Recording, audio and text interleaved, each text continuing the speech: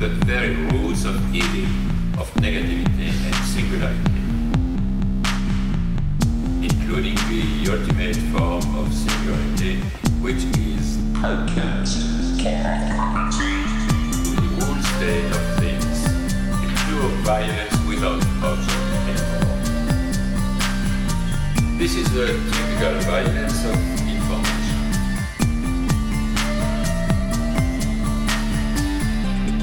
It's violent because what happens there is a murder of the real, the vanishing point of reality. Let's not have a misunderstanding here. Welcome to Machinic Unconscious Happy Hour with Cooper Cherry, as always sponsored by the People's Institute for Revolutionary Semiotics. Before we get started with today's conversation, I do just want to mention that if you're enjoying the content and you feel so inclined, I do have a Patreon page at www.patreon.com/MUHH. Consider tossing me $1 there. I am trying to get 60 additional patrons before the end of the year. But without further ado, I'm very excited. I have today's guest is A.M. Gitlitz. He is co-host of the Antifada podcast, author of I Want to Believe, Posadism, UFOs, and Apocalypse Communism, appropriately published and released on April 20th, 2020. Thanks so much for joining me today. Hey, yeah, thanks for having me. The April 20th was a total coincidence, but a very, very happy accident for sure. Right. That's hilarious. That's amazing.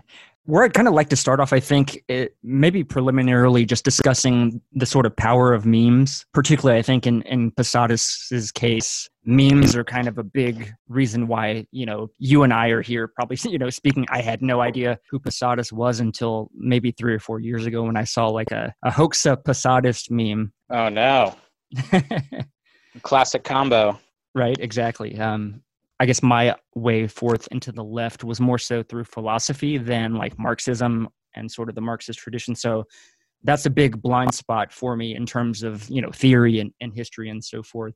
So this is totally new as far as I haven't even think I've done a Leninist show at all. So it's funny that I'm doing Posadis before Lenin. I mean, I think it's interesting that people are interested in Posadism as a way into Trotskyism and then Leninism broadly, because he was one of the stranger and certainly after the early 60s, a very inconsequential figure in the history of Trotskyism. Yet today, he's most of the world, at least in the English-speaking world, much more famous than any of the other important Trotskyists of his time. And in fact, through Google Analytics, there are times when he was actually more searched for than Trotsky himself, which is like a disgusting thing that people are looking for, to this comical character instead of the more important historically referent point to it. But I also think that maybe there's something interesting about that, something useful about the way people engage in history and in humor. And that's kind of the broader goal of the book, besides just writing a history of what Posadism actually was. Right. I think it's kind of amusing for me because like one of my favorite thinkers on the more or less the left is Stirner, who is also a big meme.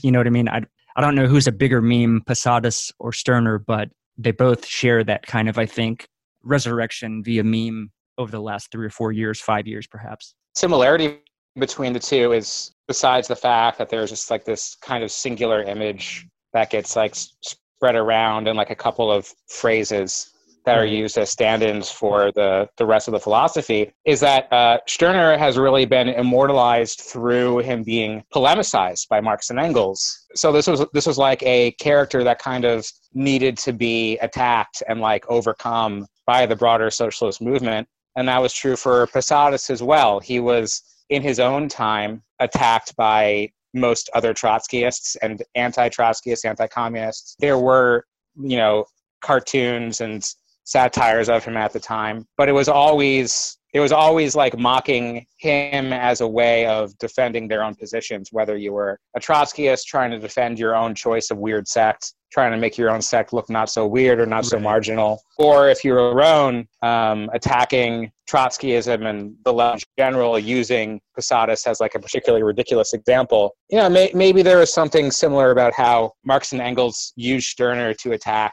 the rest of the young Hegelian milieu. I'm not exactly sure if that's a fair comparison, but they are both extreme figures that have kind of survived and continue to inspire people because of how extreme they are. Right. Although I would say that Stirner is a much more serious thinker.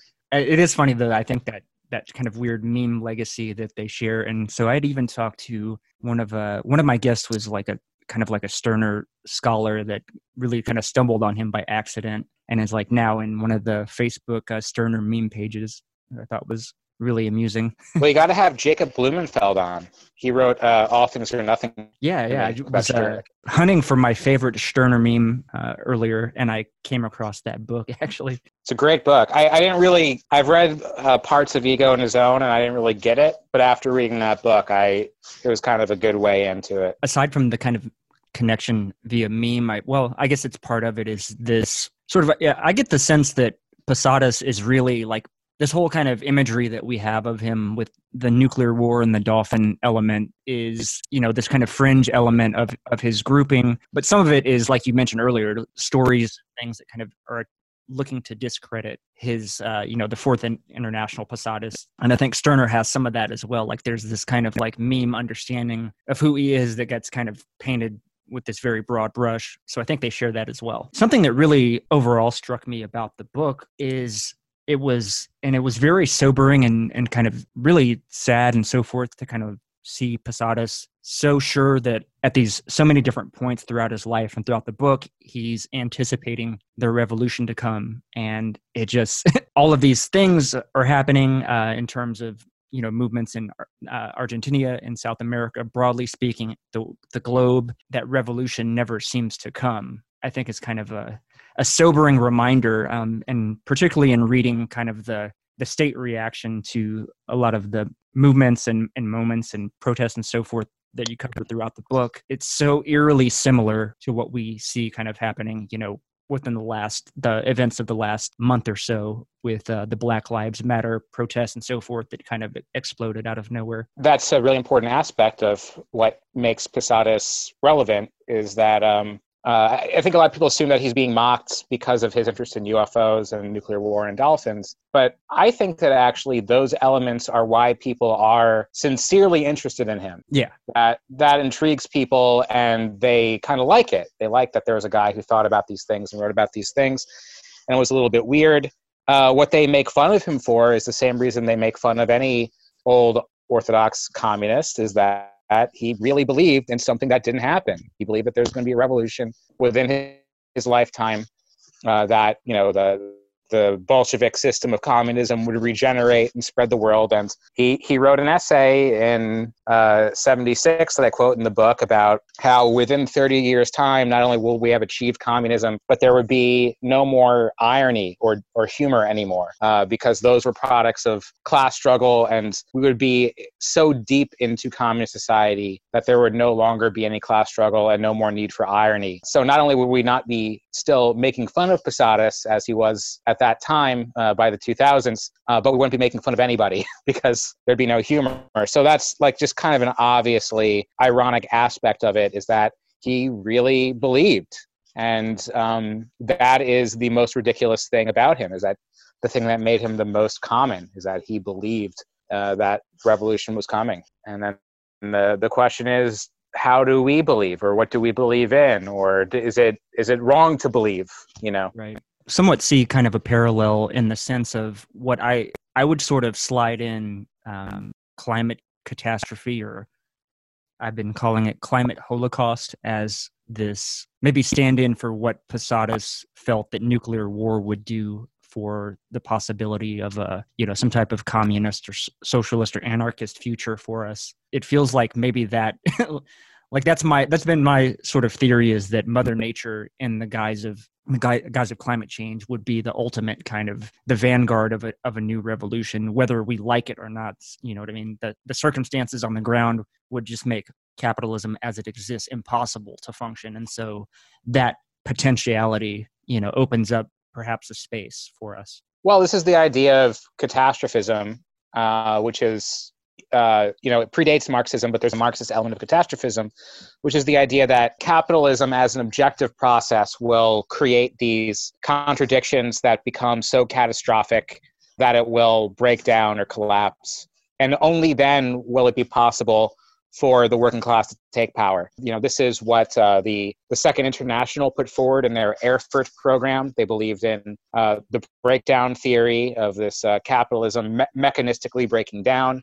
Marx said things like this in his own time about how crisis is the only thing that makes revolutions possible. Lenin believed this to some extent moving into World War I. He thought that World War I would be so catastrophic that it would lead to revolution. And, of course, he was right in a way, but also he understood that it took these subjective forces of the vanguard party pushing the Russian proletariat towards revolution. So there was a very subjectivist moment around 1917 that countered this objectivist, catastrophist thinking that everything was kind of outside of our hands and we had to wait for the right moment. But then shortly after this revolutionary wave that begins in 1917 starts rolling back, there begins to be a return to that catastrophist thinking, and the Comintern, the Third Communist International of Lenin and then later Stalin said that capitalism was in its death throes.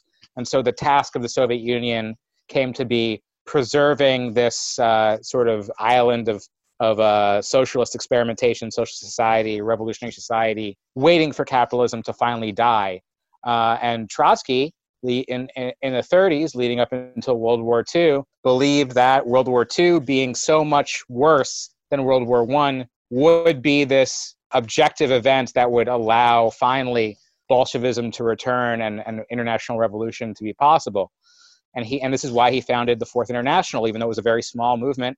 He thought that the Fourth International would be, like the Bolsheviks, there to seize on this catastrophe to lead the proletariat towards international revolution. And this was his big prediction. But he also had another prediction, which was that if this wasn't the case, if World War II did not lead to world revolution, if one of the powers, imperialism, fascism, or Stalin succeeded, that we would be in an age of collapse, of the slow eclipse of civilization. And so I think, it's fair to say that Trotsky was right, just not about his optimistic prediction, right. about his more pessimistic prediction. And we are in this prolonged collapse of civilization. That's why it's so hard to take these ideas of traditional Marxist-Leninist revolution seriously today, because Trotsky was one of the first people to understand that those conditions were rapidly disappearing. Right. I think it's interesting to contextualize nuclear weapons and what that must have been like to be someone like, of Posadis's age that kind of saw this transition to kind of like the early, I guess, a more mature kind of industrialized, like things going from like the automobile to the space, atomic bombs, satellites, Sputnik, etc., like the space age, all within one lifetime. Like that's a significant amount of technological progress to sort of base that optimism on in some sense. But at this, like the other side of that is I think we're kind of habituated to the existence of nuclear weapons. Like it's not something that we think about on a daily basis, even though, so much of that Cold War nuclear apparatus still sort of hangs in the balance and is, ultimately potentially a threat to the, the existence of mankind. I think it's interesting how that kind of distinction works. It's like people that are born, our generation don't think about that.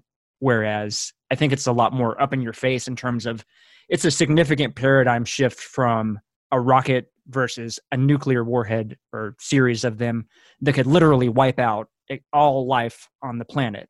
I mean, that's a significant existential, I think, crisis for humanity. And so it's interesting to see, you can kind of understand why Posadas would have been attracted to these positive elements, because it felt like society was kind of moving in this very sort of rapid pace that has in many ways kind of died out over the last, once neoliberalism kind of hit. It seems like there's been a weird stasis. It seems like that, but I don't think that the nuclear threat has diminished at all. Oh, definitely not. I mean, there were days during the missile crisis when a lot of people expected nuclear war to happen. A lot of people on Right. both sides wanted it to happen. Posadas was not alone in wanting there to be a preemptive nuclear strike. Although that was a very important political position that the Posadists had, was a preemptive nuclear strike, it was not unique to them. They were just sort of the most chauvinistic about it, as Trotsky is in the early 60s. So that was their niche. That's, they're made fun of for that today, but they were not alone in that. And then, they were totally wrong. Like, this was a horrible idea. Yeah.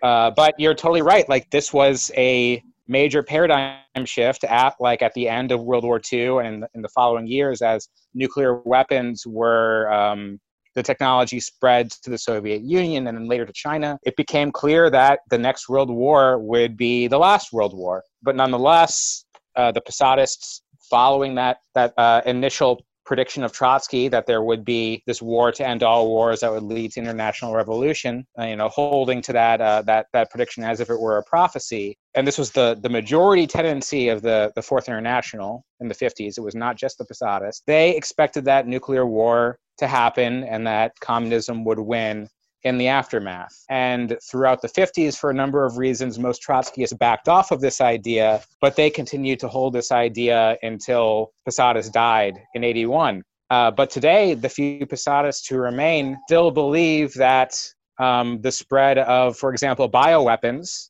things, COVID is not likely to be a bioweapon, but things like COVID designed in labs or the result of industrial agriculture, like swine flu, could lead to the sort of devastation that would lead to a revolutionary situation. Posadas' son, Leon Cristalli, has predicted things like that. And also, in the course of the pandemic, the contemporary Posadists, have talked about these war games that are ongoing between the EU and NATO and Russia that involve the deploying nuclear weapons. A lot of what's going on with the Space Force and the new space age is about missile defense systems that are called missile defense systems, but they're designed to allow the United States to launch a successful nuclear first strike that would make Russia or China incapable of responding, it's madness. It would work. There would be nuclear winter. All or almost life would be destroyed. So, these threats still exist, and we're still in the era where the people in power are certainly able to destroy the world in a number of ways, but seem unable to not do it. It is interesting, too, that you kind of feel, it seems like there's potential that there could be a new Cold War with China, the way that tensions are ramping up with the trade war. And then I think, again, as climate change kind of progresses, then I think that maybe is also a potential catalyst for this, this World War III that everyone, that Trotsky was predicting back in the 50s, except now the modus operandi is going to be climate change and not nuclear holocaust. Yeah, climate and accelerant of all of the tensions that were already there. The main one, arguably, is the falling rate of profit, the fact that there's just less wealth to go around, and there's an accelerated need for that wealth to be disproportionately distributed to a smaller and smaller group of people.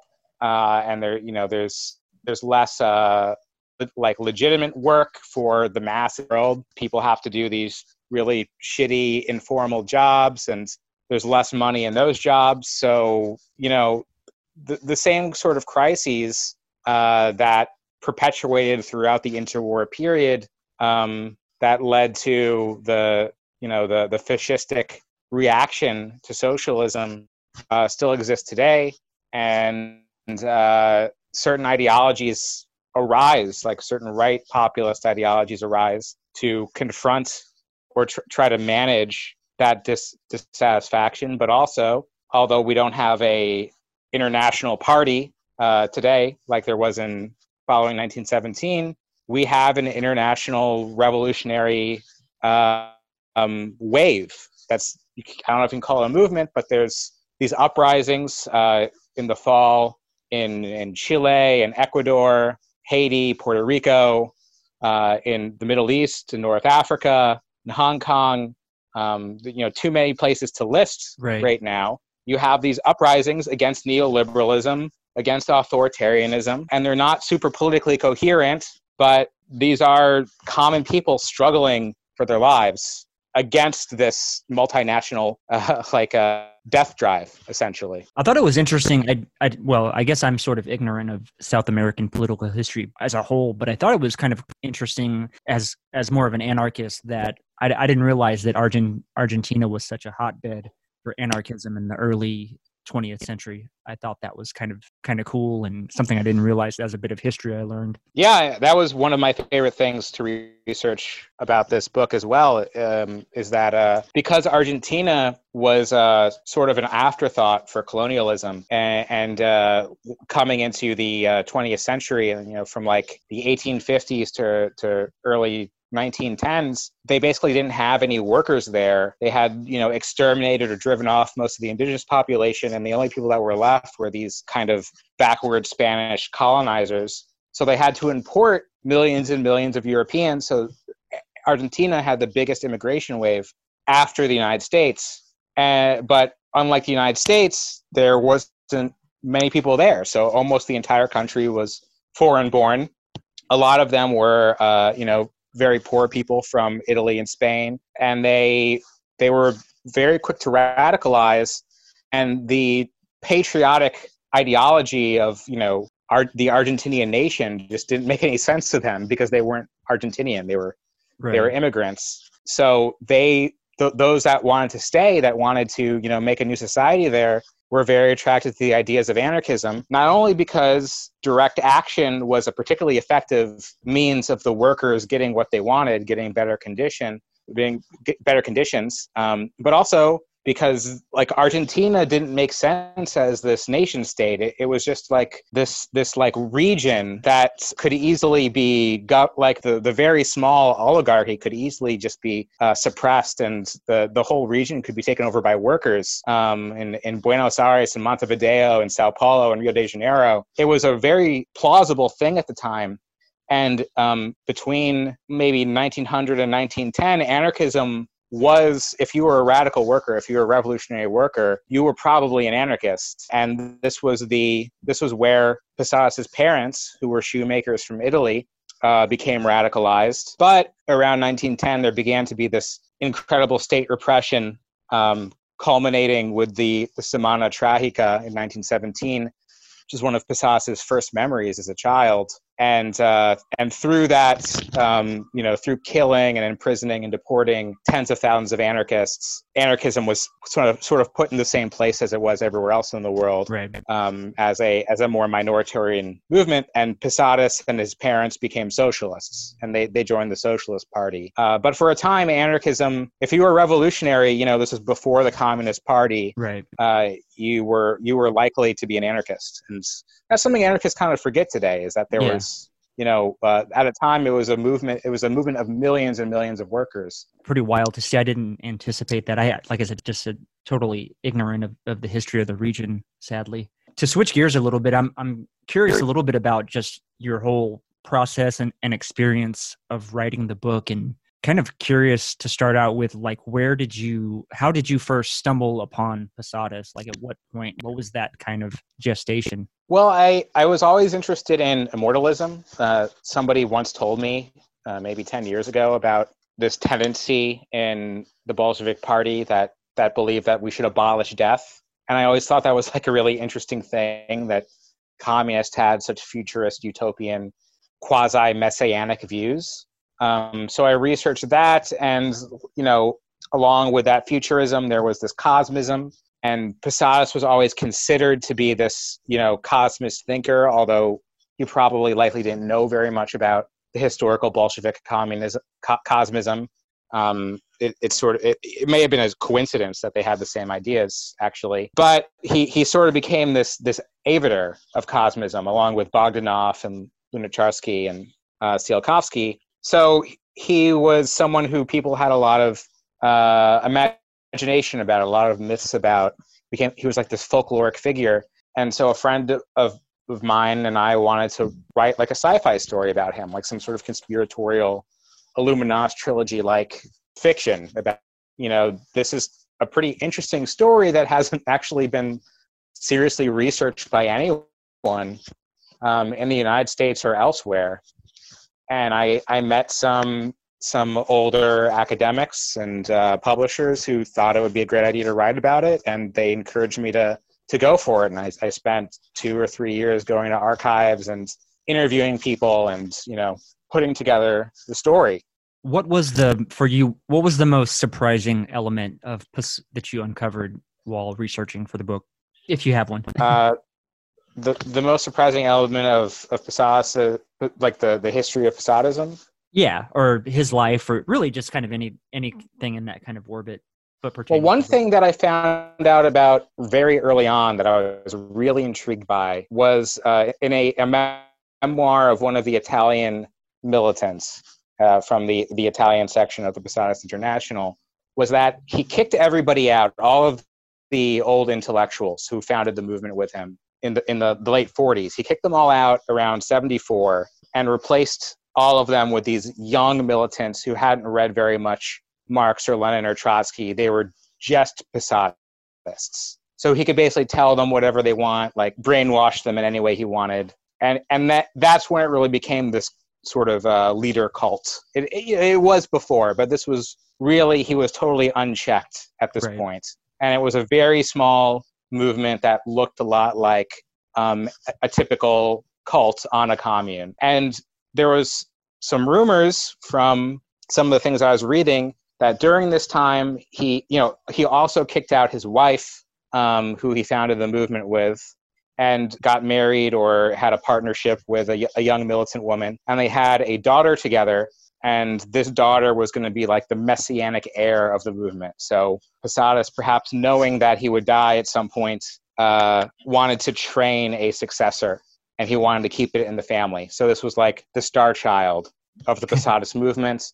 And I really wanted to know what this was about, like what happened to this person, if she's still in play in the Posadas movement.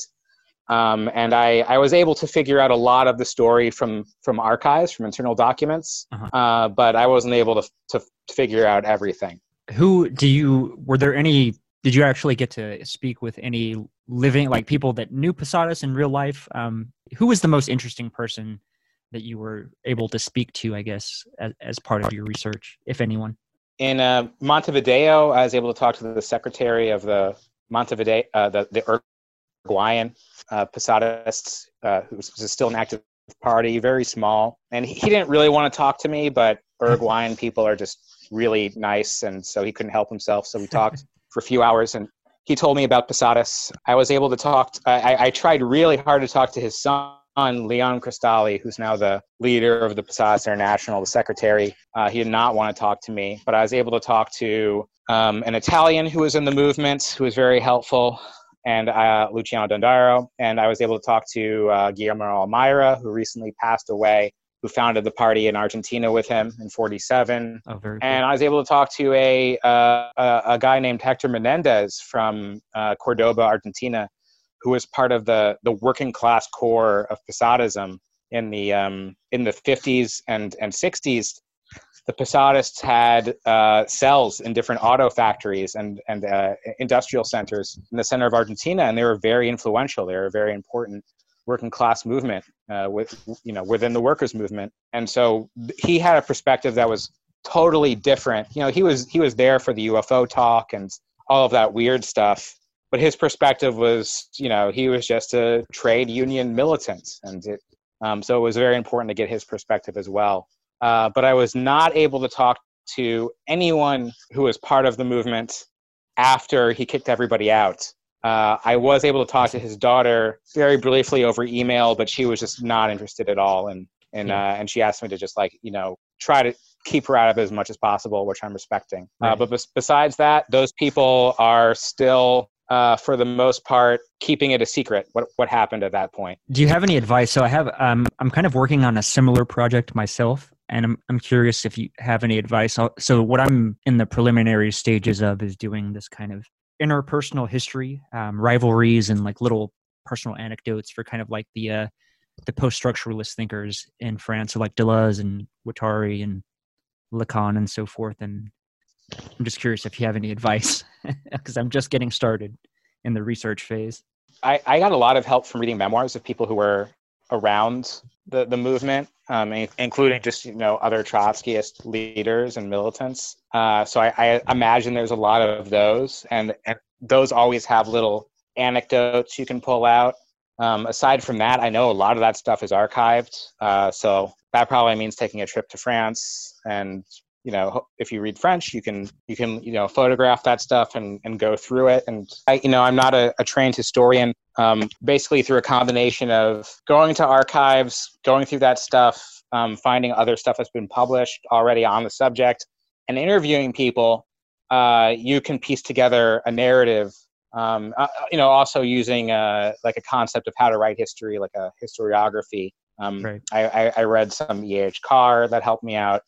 And that basically was how I was able to put it together, like making using those facts and those stories and talking to people and asking them questions to clarify what went on, and just building a narrative that way. That's how I did it. And I didn't go to school to do it. I hope it came out pretty accurate and like a good story. But that's I think is how it's done. No, I think you did a great job of, like, it was a really balanced. You had some like good flourish in your prose and some good good stuff there, but also like pretty in depth in terms of the amount of historical research. Like, it was pretty apparent. So I think you did a great job of kind of balancing that kind of like creative like prose style with the facts and just kind of all this interesting stuff. I can't imagine it must have been difficult to just kind of figure out how do you carve this narrative out of this man's life that seems so bizarre looking back at it. Yeah, thanks. I'm glad you thought it was working out. At a certain point, I had read enough that the narrative of his life, like the rising action of him rising through the ranks of the International to the point where he splits, his Fourth International from the rest of the International, to the point where he, is denounced by Castro and his cadres start quitting, and then it just descends into this cult. It was just a clear narrative structure, with his reemergence in memes being this kind of like fascinating, ironic turn at the very end. And it just seems so obvious to me. So I don't know if it's so easy for everybody's project. I'm kind of curious. So there's another out there thinker to some degree that I don't know if you knew this, but Guattari was a young Trotskyist. He was a member of the young. I did not know that. Yeah, it was the Young Revolutionaries movement, which I think was the youth wing of the Internationalist Communist Party, which I believe, if I'm not mistaken, was the biggest Trotskyist organization in France at the time. And they were, I think, part of the Fourth International as well. So maybe we can talk a little bit about Trotskyism and maybe some of the larger tenets, because I'm thinking I know permanent revolution. I didn't know a lot about Trotskyism coming into it. I'm not a Trotskyist myself. And the more I've read of Trotskyism hasn't convinced me to become a Trotskyist. But I do have a lot of respect for certain elements of Trotskyism, namely the dedication that Trotskyists have for their program, the discipline of the Leninist party structure. I think, although it opens up for a lot of abuse of membership and megalomania of leadership, I think it's also a sort of reasonable way to make sure a movement goes in a certain direction and moves efficiently and powerfully towards relevance. It's based on Trotsky's transitional program, which I think is still a useful document that was written to describe how revolutionaries who are at a major party or outside of a revolutionary situation can gain influence, gain power, and push towards a revolutionary situation. And this is what Trotskyists had to do in different situations, like in France, where the Stalinists were largely in control of many of the unions. And if you called yourself a Trotskyist, you would be beaten up and fired. Or in Bolivia, where there was not an established communist party, and the Trotskyists, although there were very few of them, were able to influence the revolution there in the early 50s, to the point where leaders of the major trade unions and even the president were saying things that Trotskyists had said or written. And this thing that's often derided as entryism or as Trotskyists being, shady or something like that, is really the question of what do you do if you're a revolutionary, if you have these beliefs in this program, but you don't have a lot of institutional power, that you don't have really big numbers. So, and this was a question that comes before 1917, when the Bolsheviks were, a minoritarian faction within the Russian Social Democratic Party. So these are useful questions today if you're, a communist or an anarchist or something. And although I think a lot of the Trotskyist tendencies have really burnt out because they didn't have a lot of success in Argentina, they're still a very politically relevant faction, and in a few other places in the world. And although I'm not a Trotskyist, I think that there are aspects of that lineage that are worth remembering and recognizing that without, for something like international coordination, we're a lot worse off. There were a number of anecdotes throughout the book that I thought were so kind of amusing or like funny little or shocking kind of little things. One of them, like the story of Posadas farting while giving a speech. The story of Posadas, he was like standing up on a soapbox, kind of railing against Stalinism, and then some Stalinists like basically rushed him and pushed him down, and then they sort of all wound up getting arrested as part of the same group, and he refused to kind of like, I guess, identify the people that had pushed him, if I'm remembering that correctly. I thought that was kind of an interesting story. The other about him kind of bragging about having read all 6 volumes of Capital as well. I thought it was pretty funny.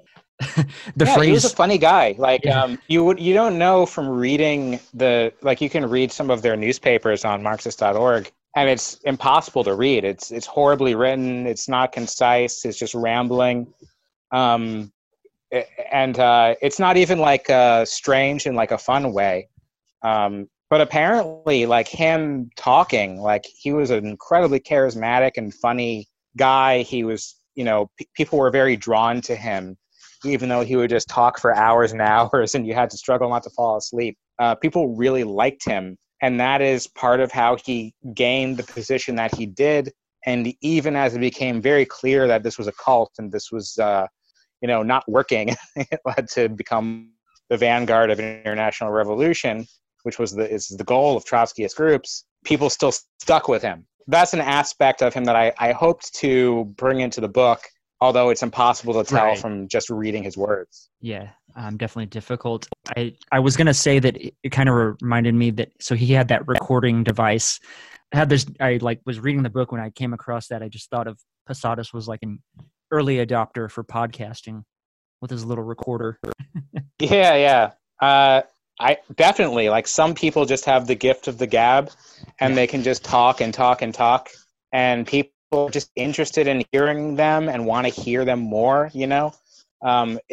if he were around today, he would be a podcaster. And, and also, like part of the reason like papers are such a, like a stereotypical trope of Trotskyism and Bolshevism is because Lenin recognized that the newspaper was not only a way of getting your propaganda out, but it's also a collective organizer. So you would, bring people in with your speeches and give them the newspaper, and they would read it. And maybe if they like really liked it, they would come and join your group or whatever. But also through editing it, through figuring out your editorial line, and deciding what stories to put in, you helped ideologically cohere your own group. And people don't really read newspapers so much anymore, or blogs for that matter. So I think podcasting and even posting, more so memes are like posting, Twitter is a new form of media that can be used in the exact same way. Right. And I think for sure if Lenin today, he would have a podcast. And I am very disappointed in all of the Leninist parties, particularly like all of the weird little Trotskyist sects that still exist. I really wish they had podcasts, because I would love what the Spartacists have to say, and they, as far as I know, they just don't do it. And I think nobody wants to join their group because they don't have good podcasts or memes. They don't have good memes. I mean, some of the Stalinists have really good memes, and for that reason, there's a lot of goofy little Stalinist kids out there. So that should be a lesson to everybody. Right. I think it was kind of cool too that Posadas was kind of this, mysterious figure, and a lot of it was sort of a pseudonym for, he would speak to you about Posadas in the third person, and it had sort of this almost I'm thinking of it reminded me a little bit of MF Doom. I don't know if you're familiar with the rapper that he sends the Doom bot, just the impersonators out to do the shows and stuff, the immediate thought that I got. But I also get in the vision of a Posadas very much coming inspired by Apocalypse Now, Colonel Kurtz, he's always talking into the tape recorder, these weird apocalyptic messages.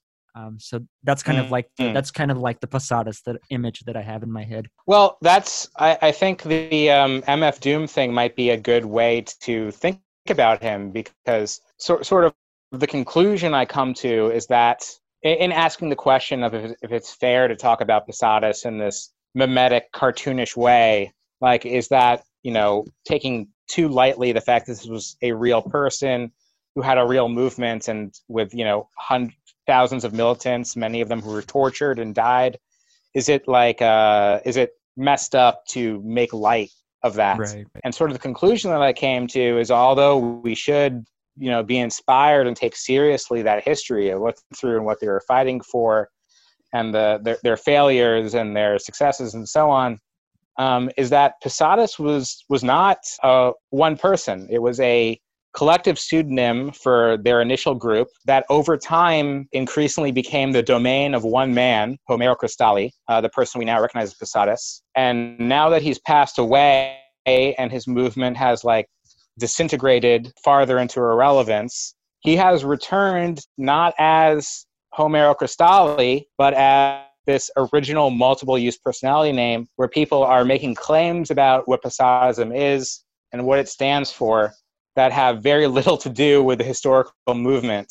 But in a way, this is what Posadism was invented for, this multiple use personality, this anonymizer, right? Sort of, that the Intergalactic Workers League meme page uses, this overarching, commanding, fictional Lenin character who we get our orders from.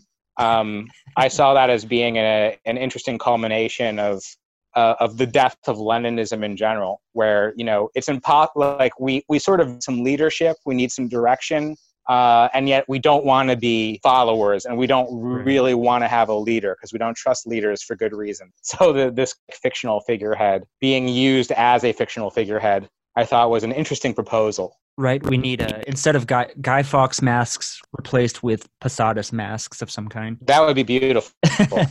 I would love that. From the photos, I couldn't tell. I don't know why, but I have this vision in my head of him as the guy, the actor that was in fucking Breaking Bad, the bald guy that rang the bell.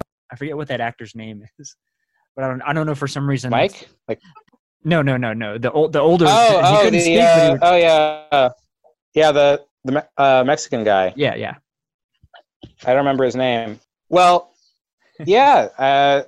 He never got that enfeebled. He was, apparently he had 2 heart attacks, one in the late 70s, one in the early 80s, and after the second one, he passed away.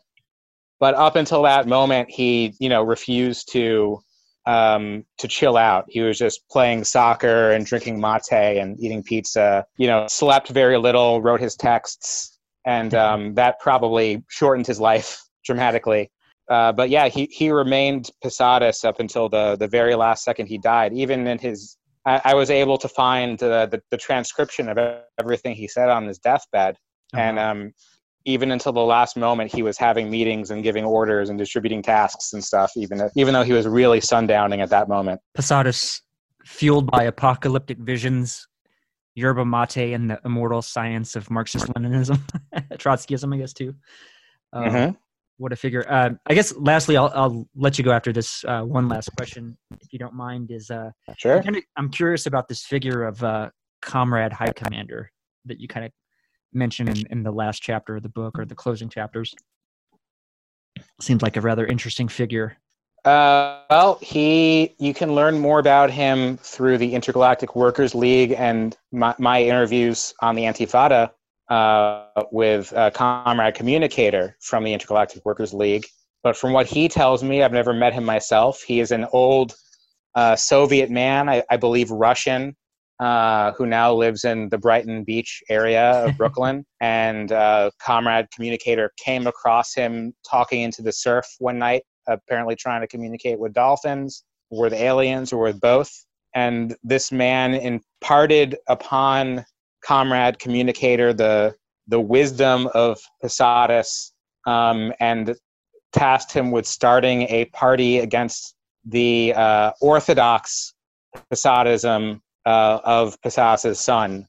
So Comrade Communicator says that Comrade High Commander is trying to restore the legitimacy of Posadism through the program of making contact with the space comrades, the aliens, seizing the means of detection of SETI and CERN, sabotaging the apocalypse bunkers of the elite, which is something Posadas does actually write about, countering enemy alien propaganda, things like Independence Day that show aliens as our enemies and encourage us to fight them if they arrive. And this is something that Dante Mazzoli, who is really the main ufologist of the Posadas movement, wrote about after he left the movement in the 80s. He talked about this, countering this kind of propaganda. So although a lot of that stuff sort of presents itself as sats, it was, I think, coincidentally very close to what was actually going on in the Posadas movement with certain people. Mm-hmm. And even though they tend to show up as openly as LARPers in a certain way, at like May Day demonstrations, for example, a lot of the other left sects there don't recognize them as LARPers. They just look like another weird left sect. So some questions about the nature and satire in this moment where the left has sort of long outlived its relevance and potency. I think to that end, if you'll indulge me, the way that you ended the book I thought was very great, and I want to read this little section, and then I'll let you pitch and get out, pitch your stuff and get out of here. Sure. What we on the left flatter ourselves in calling our political and even our revolutionary work is in fact nothing of the sort. It is more akin to religious ritual, mass rallies, newspaper sales, endless meetings, electoral campaigning, street fighting, writing articles that no one will ever read, and books absolutely no one will ever get any practical use out of. In another time, in another place, these rituals may have had a relationship to a broader movement, a broader strategy, and such stirrings have always accompanied revolutionary moments. And so, having no real conception of the thing itself, we try to grasp at revolution by playing out its inessential weirdness ad nauseum. This is what comes after farce. This is LARP. That was so good. Yeah, that's not me. That is Comrade Communicator. Oh, sorry, I did not write that. My bad. But I thought it very well summed up my description of Neo-Posadism. So that was at the end of that chapter. All right. Well, I appreciate you joining the show today. I'll let you go ahead if you want to plug any things that you're doing or the book itself. Please go ahead, and then we'll close out. Sure. The book, please pick it up. It's available from Topos Books in New York. They do mail orders, and it's also available from the Pluto Books website.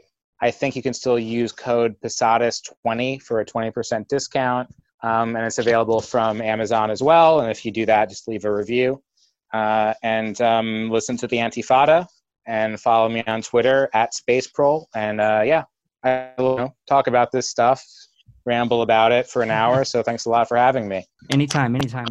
Love to have you back sometime. For my listeners, again, if you want to support the show, check us out at www.patreon.com/MUHH. on Twitter at unconsciousHH, Instagram at unconsciousHH. But this will be the Machinic Unconscious Happy Hour signing off.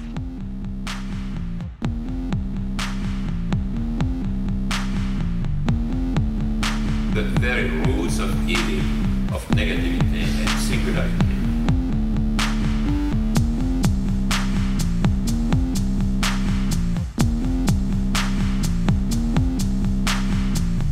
Including the ultimate form of singularity, which is Outcast.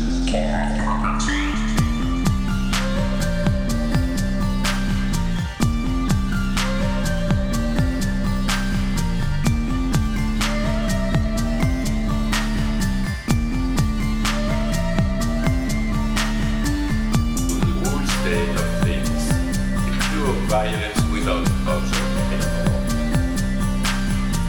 This is the typical violence of information.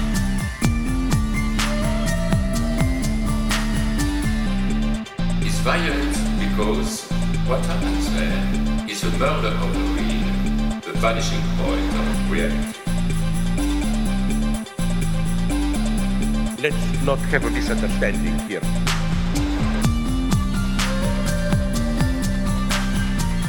And so on and so on.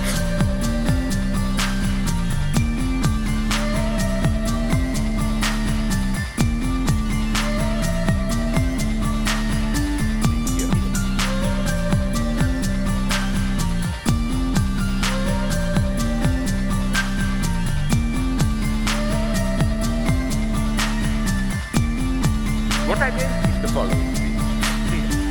With nothing left but recycled, whitewashed, lobotomized people as in Clockwork Orange.